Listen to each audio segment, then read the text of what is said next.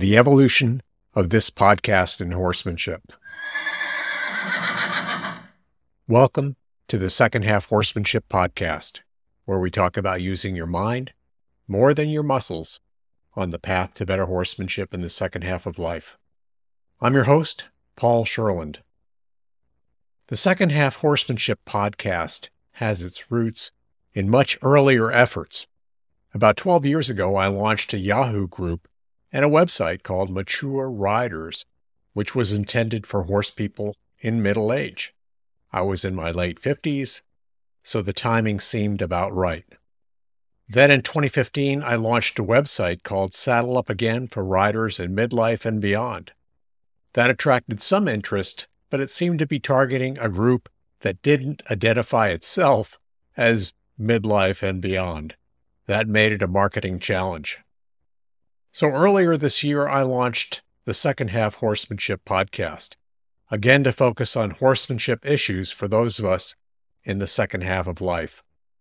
There are some very significant changes in mental abilities that occur in our 40s and 50s, and there are fundamental changes in our metabolism that occur in our early 60s. For many of us, there are also changes in our outlook on life. There's a move away from career and toward a vocation that's based on our interests and abilities more than salary and status. These are changes that might reward more mind than muscle in our horsemanship journey.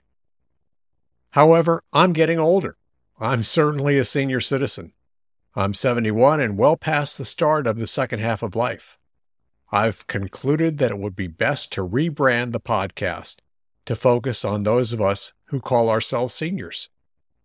Dell, a friend of mine, suggested that I check a Facebook group called Equestrian Seniors.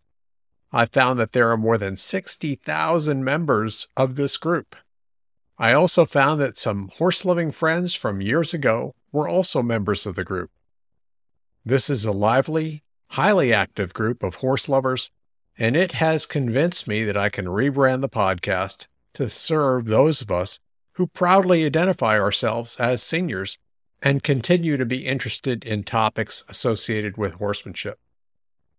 So I've applied to the Texas Secretary of State for a new assumed name for the podcast and a website.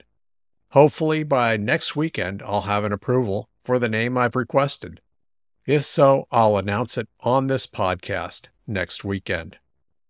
I appreciate all the topic ideas I've received from members of the Equestrian Seniors Facebook group.